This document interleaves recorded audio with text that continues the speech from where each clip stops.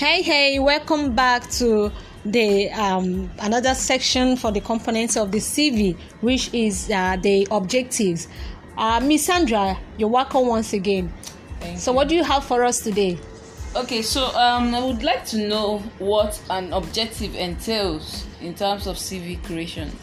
Okay, objective. What is objective? Objective is it states the kind of job you would like. Okay, the kind of job you would like.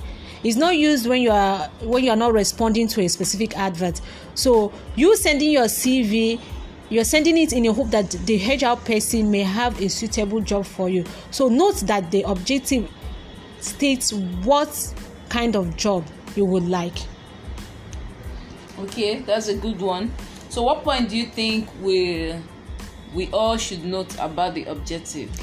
Writing your objectives, a lot of mistake people make is making it so ambiguous, which shouldn't be, or talking about the benefit they will get for themselves, me stuff. It shouldn't be so. So the point you should note is for you to avoid not talking about the benefits you get for yourself. Instead, you need to highlight what you can offer. An organization is looking at what you can offer and not just what you will benefit. Although you will benefit, but do not make it look like you are coming to benefit just for you alone. Give what you can offer. Tell them what you can offer for such an organization. Okay, at this point, I would like to drop a sample of a standard objective in the NASAP Telegram group. So if you're not in the group, so kindly just leave a message. I will leave the link for you to join. So we'll discuss the sample presentation there, critique over it. So it will help us identify what is needed when it comes to that.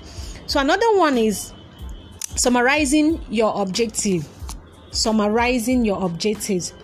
So one sentence is just needed to summarize your objective. Okay, so don't make it too big. Don't make the objective too big. A paragraph too long. No, just a sentence, a summary of what it's all about. Ensure it's not ambiguous. I've been saying it. Ensure that your objective is not ambiguous and does not focus exclusively on the benefits for you, rather what you can offer. Thank you very much.